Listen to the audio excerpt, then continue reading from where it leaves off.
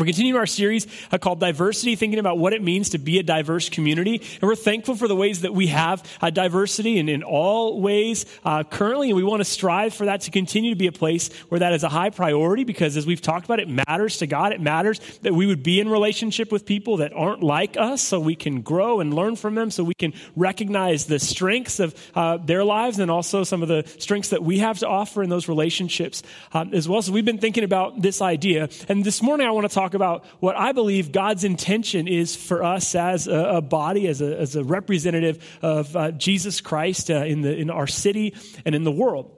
A few years ago, I was talking with someone who doesn't live here, lives somewhere else, so don't try to think of who this might be. But I was talking to someone who goes to a very large church in another city, and she was telling me, I really appreciate that they have a Saturday night service because then I can just get church out of the way.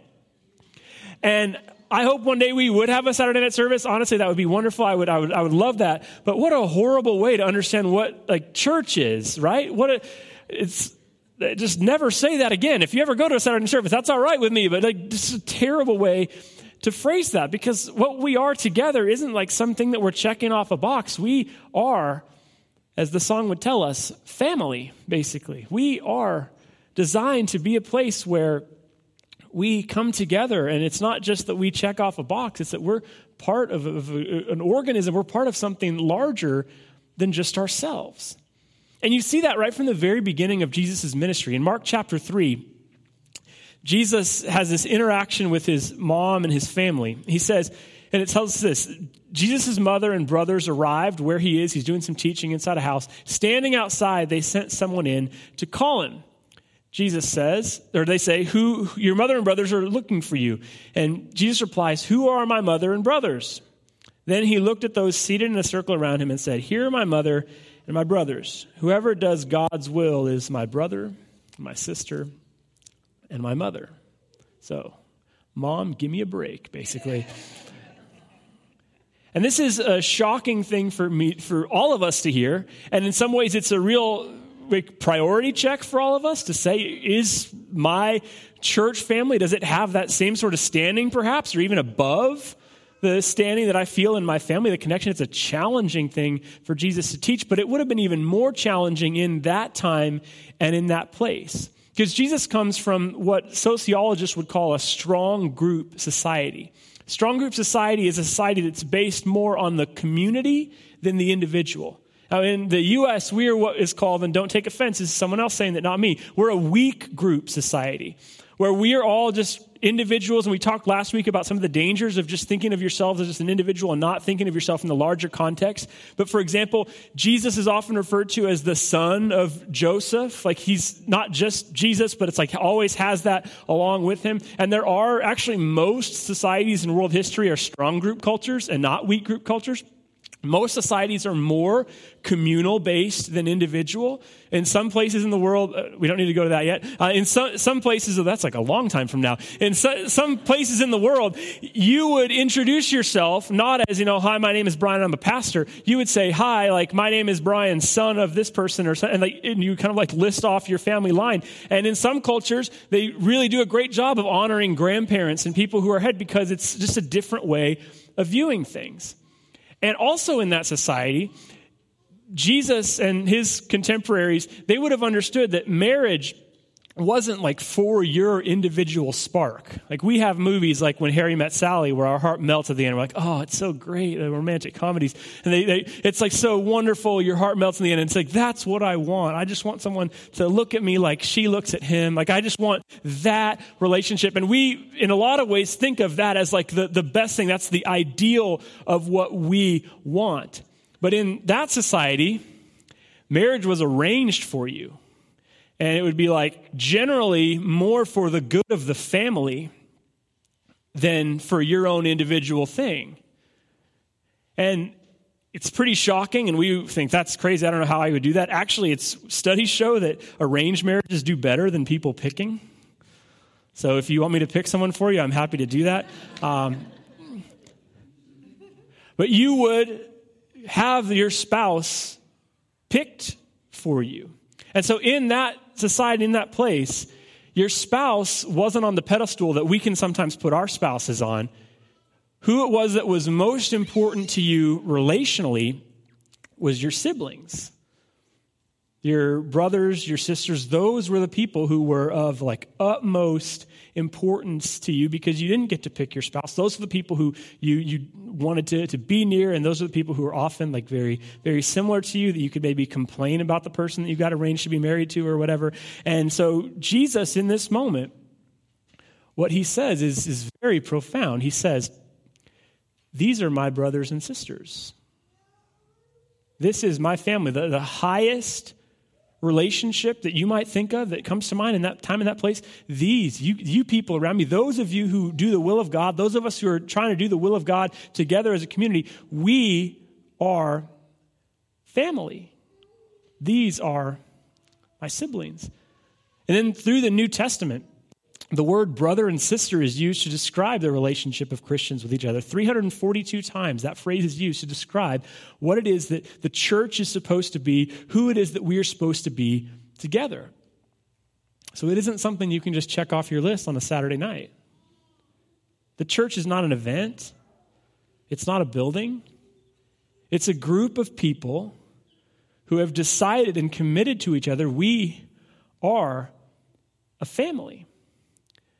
And that's something that's really hard. Again, it's a challenge, and it's really radical that Jesus would do this and that he would say this and that he would encourage us to then say, this is who you are supposed to be. This is what you're supposed to be together. But I think, as we've talked about, in our society, individualism is killing us. And we're lonely. And we need a place where we're committed to each other. We need a place that we can look at each other and say, you are my family. And I have to tell you, one of the ways that I see this in my ministry is when I see someone around town who has decided to leave our church for whatever reason, and I'll just run into them somewhere. I see them, and I have to tell you, if you ever decide to leave our church and I run into you, I don't feel awkward around you. It's generally the other people I feel that feel awkward around me. But when I see them, a piece of my heart is it's really good to see you. We used to have this, it's kind of like running into an ex. We used to have this thing. We used to show up for each other. I used to see you every single week. And now I don't. And it's not because of me. You know where I am every week. I really don't feel awkward around you, but when I see someone like that, a piece of my heart hurts. And when we lose someone like Bob or we lose someone like Thelma, and we realize that we're never going to get to talk to those people again, you realize that there's a commitment that we have together. You realize that there's something special about our relationships. There's something special and profound and significant about what it is that we share when we commit to something, when we're involved in each other's lives, when we're trying to serve the Lord together. Jesus would say, yeah. It's because look around this room. These are your brothers, your sisters, your mothers, your uncles. Yeah, you have your biological family, but this is a family that you are choosing to be part of. This is a family that you're trying to sacrifice for. This is a family that you are trying to live into together. And I think it's moments like that when I realize how much I miss somebody that I see randomly around town, that I realize the relational part of what we're doing together. There's a book called The Relational Soul that says, what does loneliness tell us about ourselves? Loneliness is proof of our relational design. At the core of our being is this truth. We're designed for relationship. We are born to participate in the lives of others. We are relational souls. And it's in the relationships that we have together and relationships that we have in church that I think we grow together. Sometimes we're challenged. Sometimes people that challenge us are here, and we have to figure out how to love those people anyway. It's a struggle sometimes to be in real community and deep relationship with each other. But it's profound what happens when we can grow and learn from things. Because from the very beginning, when you are born, even before you're born, studies show that as you're in the womb, you are listening to voices. And so when a baby comes out, your son or daughter will already know the mother's voice or the father's voice. Already, we're relational from the very beginning, right when life starts. And then our parents do one thing or another to screw us up, or our families are not perfect. And so there's a whole research field called attachment theory about how you were cared for as a very, very, very young child is how you will give and receive love later in your life. And then even as you continue to grow up, the ways that your parents loved you correctly and then sometimes didn't, there are things that you would say, like, I wish that they wouldn't have done that. I don't want to pass that on to my kids. Or there's things that you do want to pass on and you're really intentional about doing those things. And so we've all experienced brokenness from our family. And then I think as a church community, we get a chance to sometimes heal together. So you had a bad relationship with your dad. Okay, we can heal together. And so the next time you see him, you can handle it a little more maturely. You didn't have a great relationship with a sibling. We can heal together. What happens at church is we get a chance to sometimes heal from some of the brokenness that exists in our families, and sometimes recognize the ways that we fall short, how we're part of the problem. Because one of the temptations is just to say it's everyone else's fault and it's not my issue. But then we keep running into that same issue over and over and over again. In a church family, we get the opportunity to recognize that as we seek God together, there are things that we learn and we grow, and we get the chance to grow together as we form the kingdom of God, which is sometimes a little bit weird and complicated. There's a book called Opening Up by an author named James Penbreaker, and he mentions a study about trauma and its effect on people. And as he started this study, he thought that the result would be that the most traumatic events that happened to somebody were hardest for them to get over. So very traumatic things, and I apologize if some of you have experienced some of these things, but like the death of a spouse or a situation like rape that is very traumatic and horrible. And his anticipation was it would be along the spectrum that the more traumatic things that happen to somebody, they would be more difficult to get over than some things that are a little bit perhaps less traumatic than we might think. And so he did this study across thousands of people as they dealt with trauma. And he was trying to figure out how is it that some people seem to recover from trauma, like they've been through some really, really hard stuff, but yet they're able to kind of figure life out and come out at least somewhat functional on the other side of it. How do some people do it and some people don't? And his anticipation was if it was a really, really hard thing that you faced, then you probably struggled to get some sort of healing in your life. So that was what he was expecting. But what he found was the nature of the trauma was next to irrelevant. What mattered was that whatever traumatic experience happened, on the other side of it, did you have healthy, loving relationships? Did you have people who were there for you, who loved you, who you could open up to about whatever it is that you were experiencing? Did you have real, authentic community? And that's wild to me, because I would have assumed exactly what he did. That the really, really hard things would have been really, really hard to get over. I'm not saying it's ever easy. But he said it's amazing how relationships can heal us. And I think that's hard, because when things get difficult for us, when we've dealt with something that's really hard, whether it's like in our community or whether it's something that's happened to us, that's at the moment when we are tempted to hide. And that happens from the very beginning of Scripture. When Adam and Eve sin, they try to play hide and seek with God, which is a game you're not going to win. But they are there in the garden, and their impulse is, I'm going to cover this thing up. Let's just pretend like this didn't happen. And God, actually in God's grace, I think plays dumb for a minute and says, where are you guys? Come reveal yourselves to me. Because oftentimes when we face something that's difficult, our temptation is to close up, to walk away, to say, I'm done with this. Manny and I were a couple months from getting married. And because of that, she had, as the bride, a very, very long list of things that she had to do, like picking napkins and things like that. And she gave me one job. She said, what you need to do is you need to find the apartment that we're going to live in. And for whatever reason, I just wasn't really working that hard on that job. And it was one of those moments where she came to me and was like, you had one job, basically. And she was getting a little bit frustrated with me, and I think it was fair. And she was saying, come on, like, where's the apartment? What progress have you made? Have you called anybody? And I was like, oh, not really. And so she got very frustrated with me. And I got a little bit frustrated back with her. That can happen in conflict even when you're wrong. And so I was frustrated, and I was just like, I am just not going to talk to her until she talks to me. And so I didn't text her. She didn't text me. We didn't talk for about a 36-hour period. And guess who broke? It was me, yeah. It was finally me who sent the text and said, let's meet up. And we met and solved our problem over Mexican food, which we've only had a couple times in our marriage where we've had to say, all right, this is like the emergency thing. Let's go have some Mexican food and talk this one out.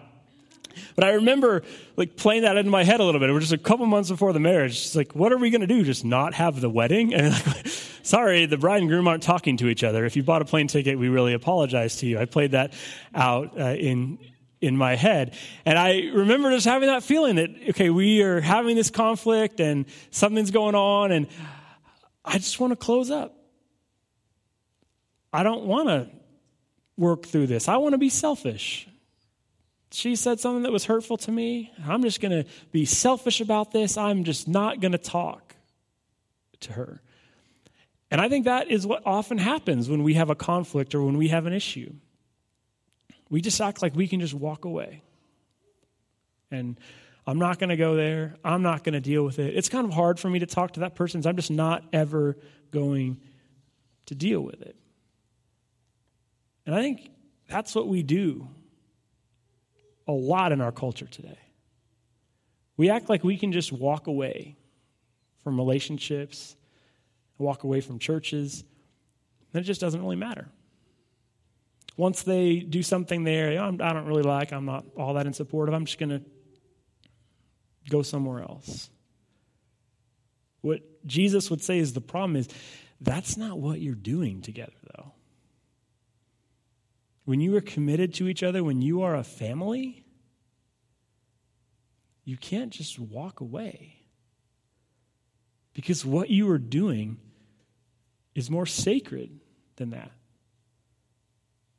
What you're doing together, it matters more than that. You can't just walk away. You can, I guess, but you don't realize what you're missing. There's a man named Joseph Hellerman who's a historian and has done some work on spiritual formation. And he says this: spiritual formation occurs primarily in the context of community, when people are together. People who remain contented with their brothers and sisters in the local church almost invariably grow in self-understanding, and they mature in their ability to relate in healthy ways to God and to their fellow human beings. This is especially the case for those courageous Christians who stick it out through the often messy process of interpersonal discord and conflict resolution. Long-term interpersonal relationships, the crucible of genuine progress in the Christian life. People who stay grow. I think this is true. And I would say a few things as disclaimer. First, some of you know some people who have left our church over the years, and this isn't like me throwing shade at anybody. Preachers don't throw shade, or they try not to. What I think this is saying the danger, and I understand there's reasons sometimes that people would leave a church or go somewhere else. I totally get that there are legit reasons to do that at times. But what I think this is more of an implication of is somebody who would leave one place and then go to another place and then go to another place and then go to another place. It's like, okay, if that place isn't the right one for you, then where is it that you are committing to? Like, what is it that you're going to say, all right, I'm going to stick this through? Because oftentimes, whenever that conflict starts to happen, it's when we go, well, peace out. I'm just not going to work on that anymore. And that's all a you problem and not a me problem.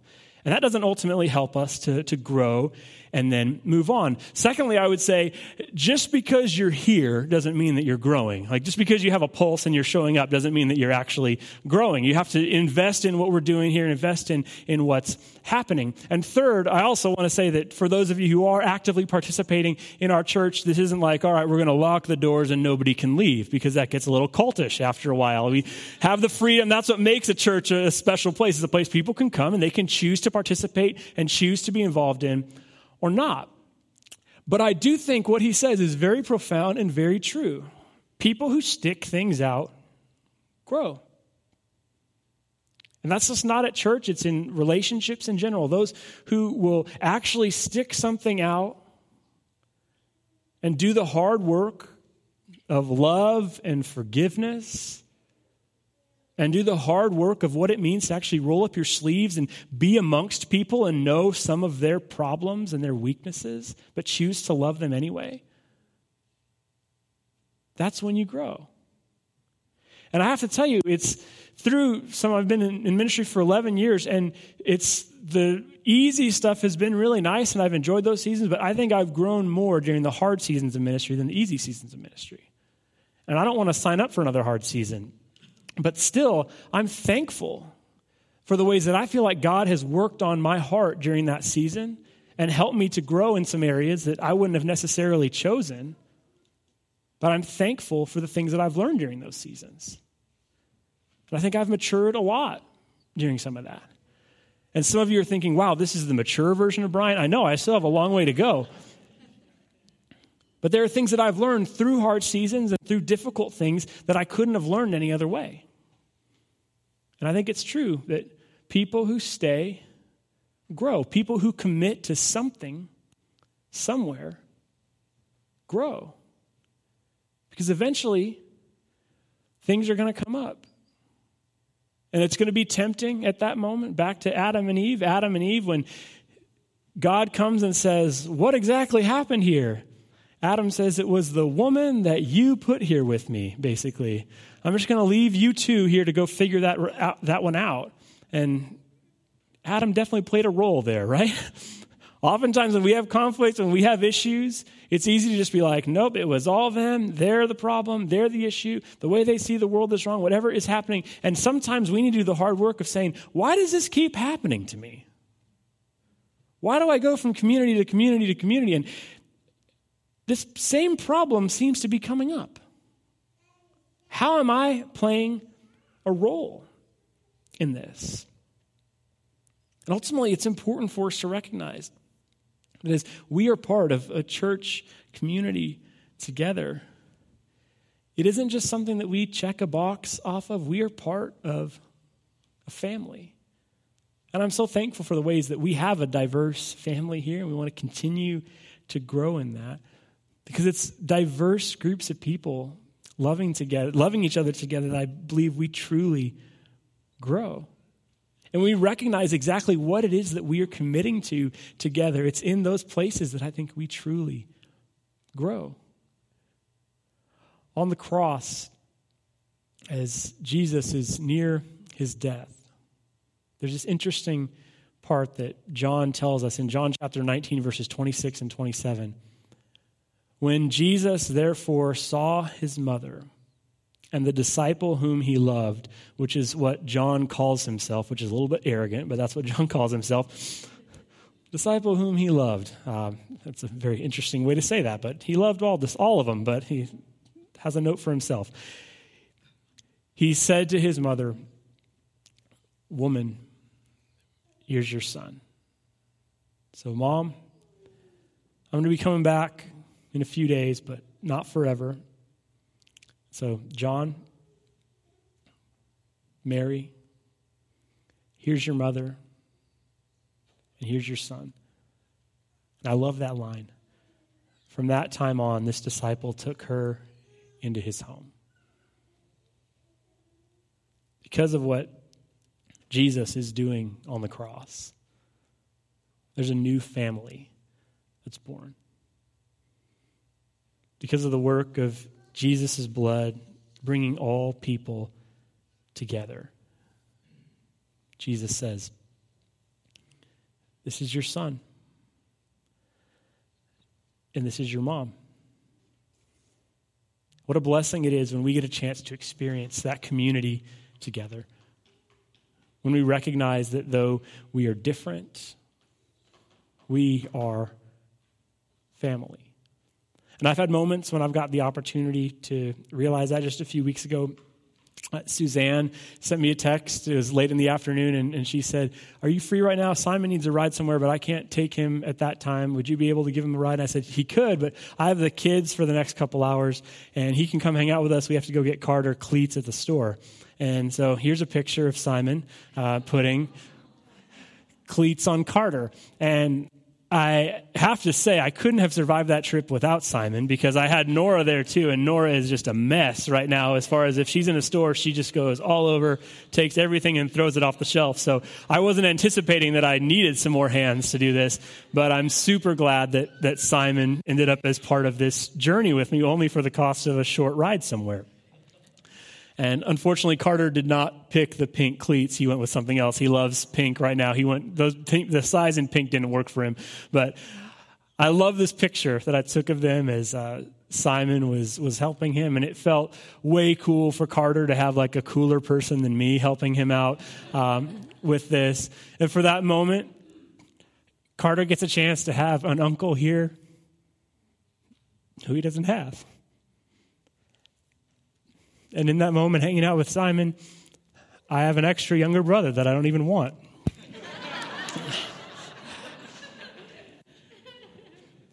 Because when you see examples of this, of people being together and spending time, people of all ages, different generations, and different backgrounds, we get a chance to realize exactly what Jesus is doing on the cross. Because of the work of God, you have new brothers, you have new sisters, you have an extra mom, an extra grandma. And it doesn't make you love your actual family any less, but it helps your love to grow.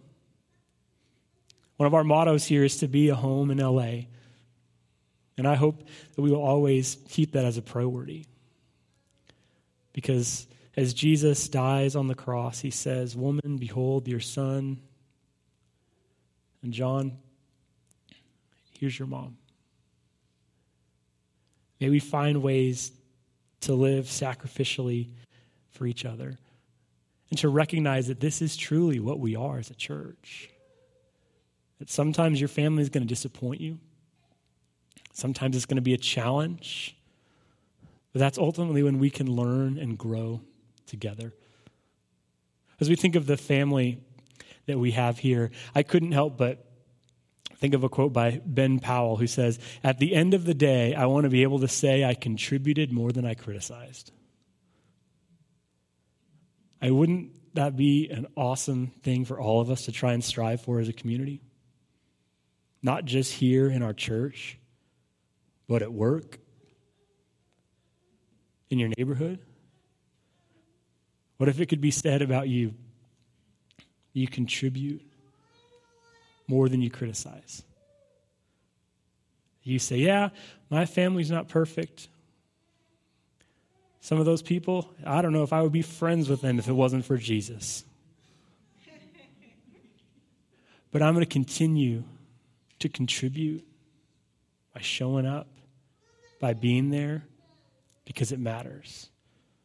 Because from the very beginning of Jesus' ministry, he looks at a group of people and he says, "These are my brothers, and my sister, and my mother." Maybe recognize that this is what we are to each other. And we're providing each other a home in LA.